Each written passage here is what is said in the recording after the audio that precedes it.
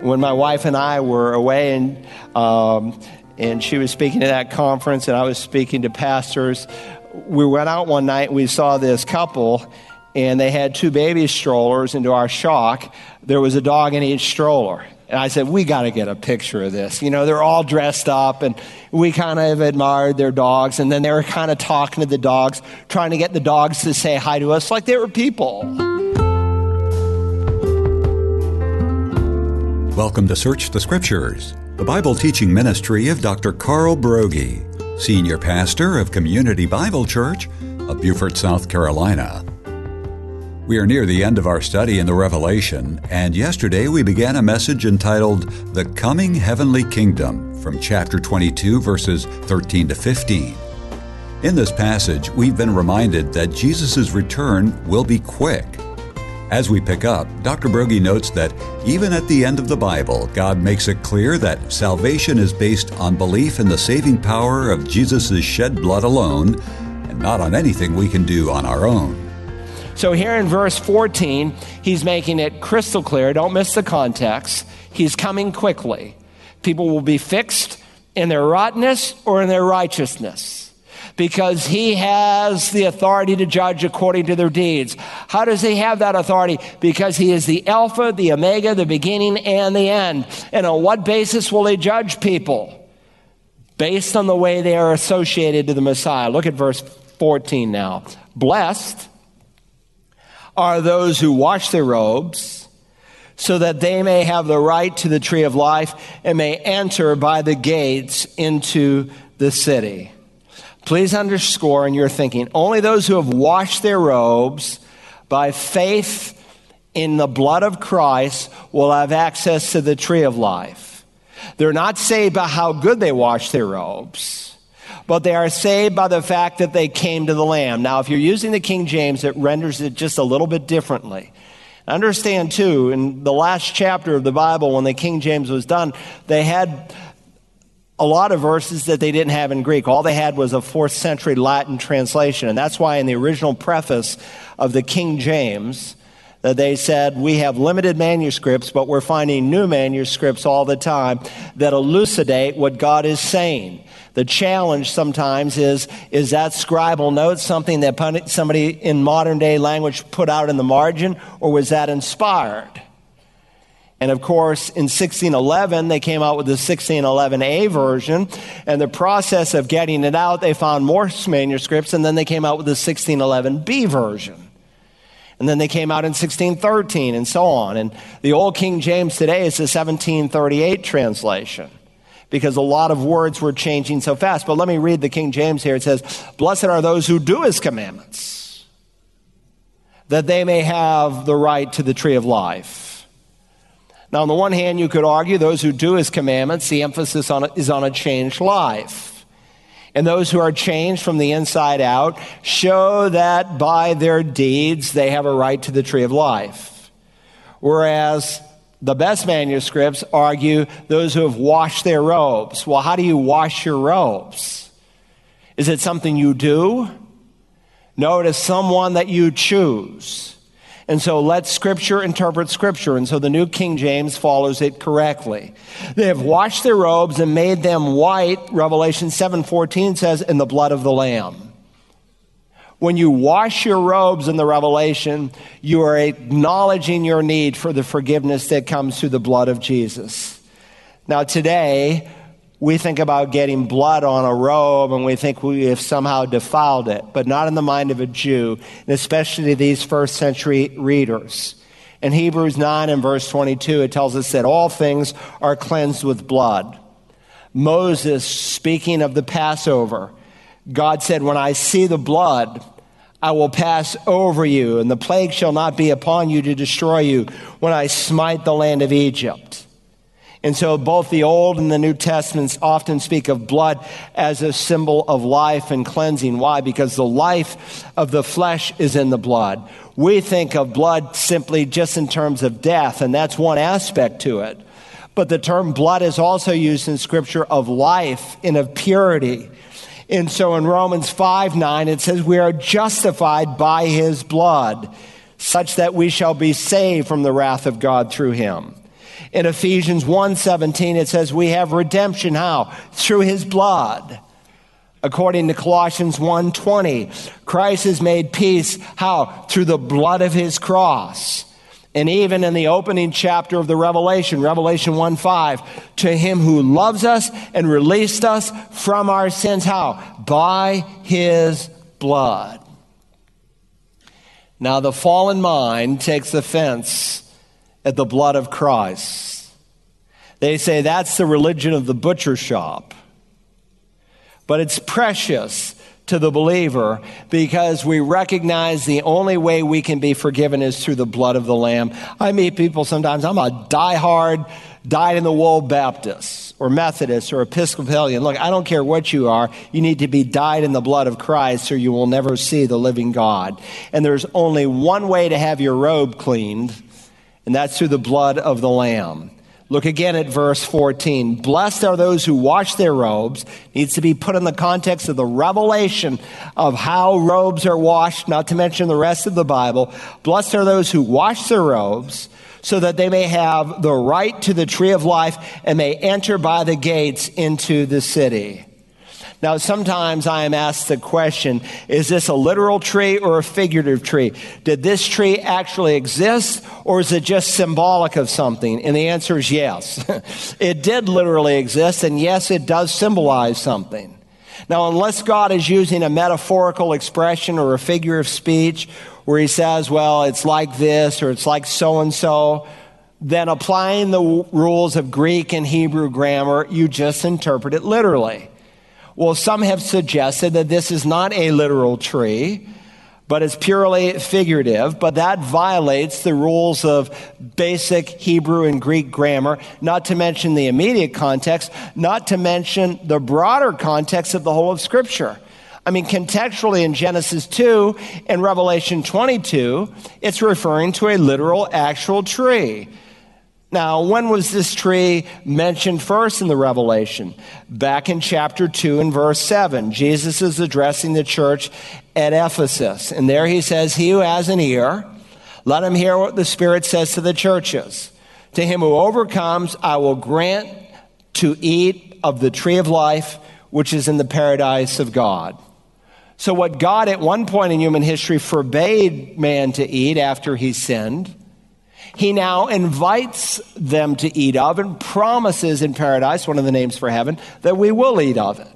Now, you remember back in Genesis 3, when the tree is first mentioned, we're told, before we get to that, let me look at the last mention of the tree. It's found here in Revelation 22 and verse 2. It says, in the middle of the street, on either side of the river, was the tree of life, bearing 12 kinds of fruit, yielding its fruit every month, and the leaves of the tree were for the healing of the nations. So what's mentioned in Genesis is mentioned again here at the end of the Bible. And do you think this is a figurative tree? It is for the amillennialist who doesn't believe that God is going to literally pull off the book of Revelation and he has to spiritualize the whole book. John Calvin was one such person. He was so convoluted in so many realms of eschatology. We'll meet him in heaven, but he was confused on some issues. And that's why he wrote a commentary on every book of the Bible except Revelation, because he didn't know what to do with it. This is an actual tree. Remember in Genesis 3, then the Lord God said, behold, the man has become like one of us. Now there's access to the tree is going to be lost. He knows good and evil. Did God want man to know good and evil like he did? Yes, like he did. By revelation, not by experience. And now he might stretch out his hand and take also from the tree of life and eat and live forever. Therefore, the Lord God sent him out of the Garden of Eden to cultivate the ground from which he was taken. So he drove the man out. And at the east of the Garden of Eden, he stationed the cherubim and the flaming sword, which turned every direction to guard the way to the tree of life. Now, if Adam had passed the test of obedience and in his creaturely state of perfection in which God made him had eaten of the tree of life, he would have been forever sealed in that righteousness. This was not some kind of magic, but it was a choice that he had to make in his heart, whether or not he was going to believe what God said. But of course, he chose not to believe. And so now, after he has sinned, if he eats from the tree of life, he'll become like one of the angels, unredeemable. And so God places him out of the garden. He puts armed guards. They're called cherubim. In Hebrew, there's a singular, there's a dual, or there's three or more. God uses the dual in Hebrew. He's talking about two holy angels with a flaming sword of fire guarding the entrance so that man cannot come in. That's an expression of God's grace and God's mercy. And so here in Revelation 22 and verse 2 again, in the middle of its street, on either side of the river, was the tree of life, bearing 12 kinds of fruit, yielding its fruit every month. And the leaves of the tree were for what? For the healing of the nations. So we discussed that there is this boulevard with a river running down the center, and what appears to be a double-trunk tree, like a canopy coming across. And there's fruit that it produces every month. And again, another reminder, unlike one hymn that sometimes we sing, when time will be no more, there is time in heaven. It's measured every single month. There's fruit that are produced.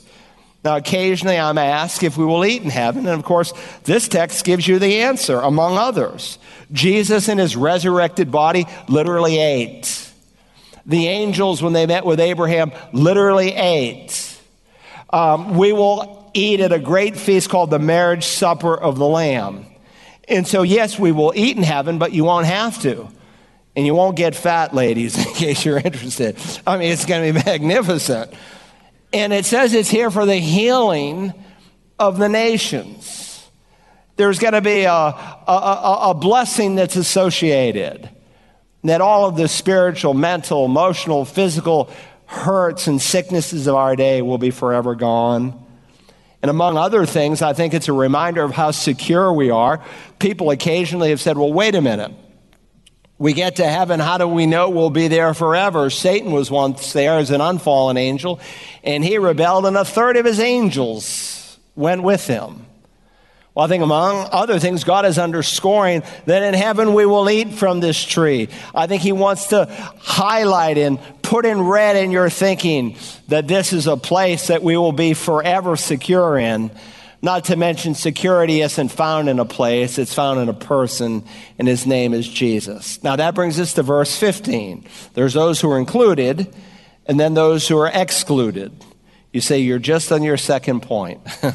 I'm 95% done, so I'm just about done. Those who are excluded from the heavenly kingdom. Look now, if you will, at verse 15. Outside are the dogs and the sorcerers and the immoral persons and the murderers and the idolaters and everyone who loves and practices lying. Now, based on what we studied in Revelation 21 and verse 8, to be outside is to have been confined to the lake of fire. Very similar list. Let me read that verse again. But for the cowardly and unbelieving and abominable and murderers and immoral persons and sorcerers and idolaters and all liars, their part will be in the lake that burns with fire and brimstone, which is the second death. Now, the list here of those who are outside the New Jerusalem are those people who, according to Revelation 21 and verse 8, they're in the lake that burns with fire and brimstone. Now, this is a slightly different list in Revelation 22:15 from Revelation 21:8. Why is that? Because these are representative lists and not exhaustive lists. Let's look through the list. Outside are dogs. Now, we read that, and we may not catch its metaphorical underscoring because of our notion of a dog today. Dogs today are almost like treated like royalty in some homes. When my wife and I were away and she was speaking at that conference and I was speaking to pastors, we went out one night and we saw this couple and they had two baby strollers, and to our shock, there was a dog in each stroller. And I said, we got to get a picture of this. You know, they're all dressed up, and we kind of admired their dogs. And then they were kind of talking to the dogs, trying to get the dogs to say hi to us like they were people. Well, there is a word for dog that can refer to a domesticated animal. And it's used that way in Matthew 15 of the Canaanite woman who talks about, well, even the dogs, eat the crumbs that fall on the floor. That's the word for a domesticated dog. But virtually all dogs in the first century were not domesticated. They were scavengers. They searched the garbage in the streets to eat. And they did things in public that most people would hide. You know, every child sooner or later says, what are those dogs doing? What are they sniffing? You know, and less than desirable functions that they do in public. And interestingly, in the Greek translation of the Hebrew Bible, this same term is used to describe a homosexual in Deuteronomy chapter 23 and verse 18. It's a substitute word for an abomination, something that's those who are abominable. Now, God loves everyone. Christ died for everyone.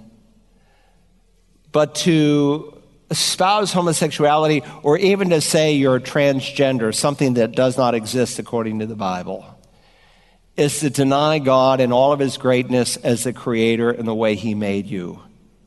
But we live in a culture where what God calls dog-like behavior, man wants to normalize. Then notice he speaks, second on the list, sorcerers.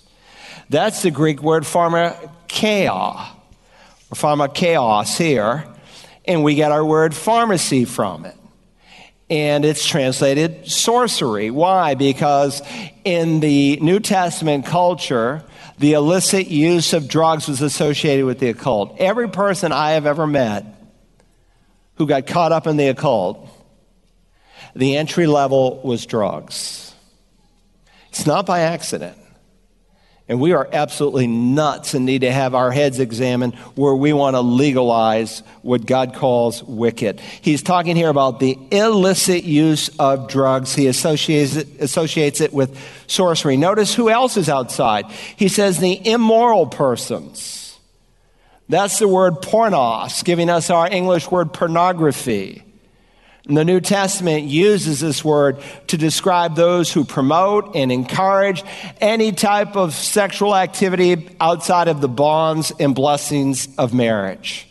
It would include the fornicator, the adulterer, the rapist, the pedophile, the person who produces songs that wave a flag for this kind of behavior, people who make movies, and yes, people who even produce Super Bowl halftime shows. And I hope you didn't watch that. And I certainly hope as men you are protecting your children, because Satan is after them. And then he mentions murderers. This is someone who takes an innocent life. It would certainly include the abortionists, and would include those politicians who want to legalize this activity and promote this activity. And every single person running for president on the Democratic side is promoting the behavior of a dog, the behavior of an abortionist. This is not a political pulpit. It's a moral pulpit. And when there are moral issues involved, I will speak to them. Then he mentions the idolaters. This is someone who puts something or some activity or some behavior, maybe even themselves, above God. And then John adds, and everyone who loves and practices lying. In John 8:44, Satan is called the father of lying because his heart is filled with deception and with dishonesty. Everyone in this room, myself included, at some time we've told a lie. Or we've exaggerated something. But these who are outside are described with two different verbs. They love and they practice. The word phileo means there's an enjoyment, there's an affection that they have in lying, and they practice it. That is, it's their lifestyle. It's what they are about. And so God tells us that those who love and practice lying are outside of the kingdom. Now remember, this is a representative list, and there are many throughout the New Testament. For instance, in 1 Corinthians chapter 6, Paul says, don't be deceived, neither fornicators, nor idolaters, effeminate, homosexuals, thieves, covetous, drunkards, revilers, swindlers shall inherit the kingdom of God. Or in Galatians chapter 5, we find another representative list of those who are outside. They are immoral, impure, sensual. Then he speaks of those who are guilty of idolatry, sorcery, enmities, strife, jealousies, outbursts of anger, disputes, dissensions, factions, envying, drunkenness, carousing, and things like these, reminding you the list is not complete. Or here in verse 15, outside are dogs, sorcerers, immoral persons, murderers, idolaters, and everyone who loves and practices lying. You're saying, Pastor Carl, you've condemned an awful lot of people to hell. No, I haven't condemned anyone. I'm just telling you what God wrote in his book. And every one of us is somewhere on these lists at some point in our life.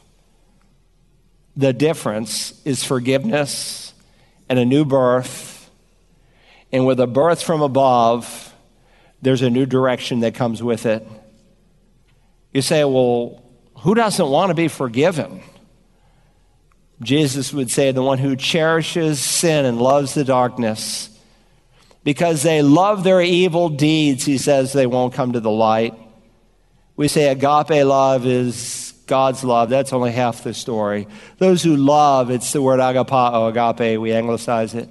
They love willfully. Sin is their way of life because they've never been born from above. And of such people, in John chapter 8, Jesus said, you will die in your sin, and where I am going, you cannot come. They will not go to heaven. They will be outside with those who burn in the lake of fire and brimstone.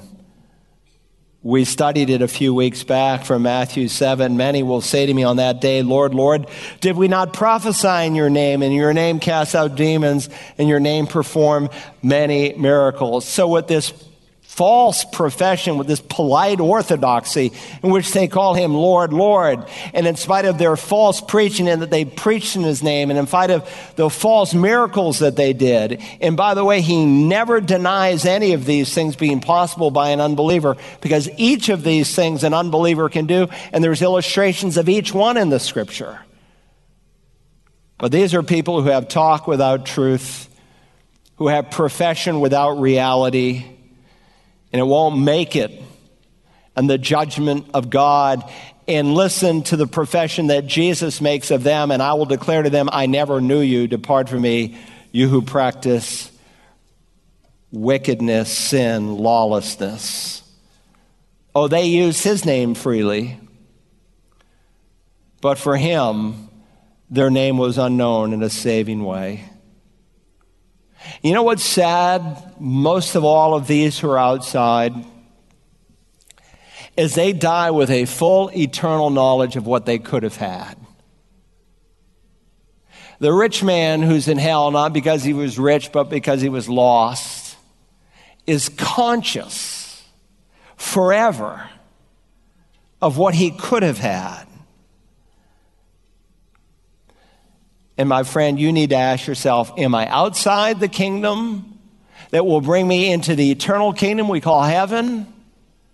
Or am I inside the kingdom? You don't want to be wrong on this. Well, I'm pretty sure. You don't want to be wrong. You need to be absolutely certain that you've met the living Christ. You say, well, what do I need to do? It can happen today. Just as fast as you can blink your eye. Instantaneously, someone can be saved because it's not earned. It's forgiveness that is received. But if you aren't willing to call your sin, sin, you have no need for a Savior. My wife and I were reading a Facebook page. Person's got scripture all over it, but this person is living a wicked, immoral lifestyle. And they are justifying their wickedness on their Facebook page. Look, if you're not willing to call sin, sin, you have no need for a Savior. But if you will change your mind, the Bible calls that repentance, and call upon Christ, he will forgive you, and he'll do an inside job, and you will never be the same. He will give you the spiritual water that will satisfy the deepest longings of the soul. Now, some of you have met Christ, and you've experienced that living water. But you've listened to the ploy of the world that is under the energy of the evil one, and you're trying to find fulfillment in these other things, and my friend, they will never, ever satisfy. And if you really know Christ and you meet him in heaven, the Bible says you will shrink back in shame, and you will have deep regrets at the end of life that you did not invest it more wisely. Now, Father, we thank you for the revelation that you gave to us to change us, to make us more like Christ. Thank you that whoever will call upon the name of Jesus can be saved. Help someone, Father, who's really not certain that heaven is their home. They've never seen the power of a birth from above. They are guilty of the same old, because their religion is external and it's never touched the human heart. Help them today to call upon Jesus. Thank you that Christ Jesus came into the world to save sinners. Help them in childlike faith on the basis of Christ's death and resurrection to say, Lord Jesus, save me. Father, we know one of these days, maybe sooner than we realize, the clock will run out of time. And the trumpet of God will sound. The dead in Christ will come out of the graves. We who are alive will be caught up to meet them in the air. And we will do no more evangelism. Help us to make as our purpose statement what drove the Son of God, for he said the Son of Man has come to seek and to save that which is lost. Help us not to hide behind all kinds of spiritual activity that may be legitimate, but really doesn't focus on winning people to the Savior. So, Father, in this new week, it's a fresh week. Like Paul, we pray for open doors of opportunity for someone this week to speak with. In whatever capacity and way that you would choose to use us, we make ourselves available for the glory of Jesus. And in his holy name we pray. Amen. To listen again to today's message, The Coming Heavenly Kingdom, from chapter 22 of the Revelation, use the Search the Scriptures app for smartphones and tablets, or visit us online at searchthescriptures.org. You can also order a CD or DVD by calling 877-787-7478 and requesting program REV70. We're making plans for 2 Search the Scriptures trips to Israel in the fourth quarter of 2021. If you've never been to Israel, or if you'd like to relive this amazing experience, visit our special website, stsisraeltour.com, where we have posted an online brochure and where we feature a recent presentation from Dr. Broggi, where he answers some of the most asked questions about these Holy Land trips. We hope you can join us, and if you'd like more information, just visit stsisraeltour.com. Tomorrow we begin the third from last message from our series of the Revelation, a study entitled God's Last Call to be Saved. Join us then as we search the Scriptures.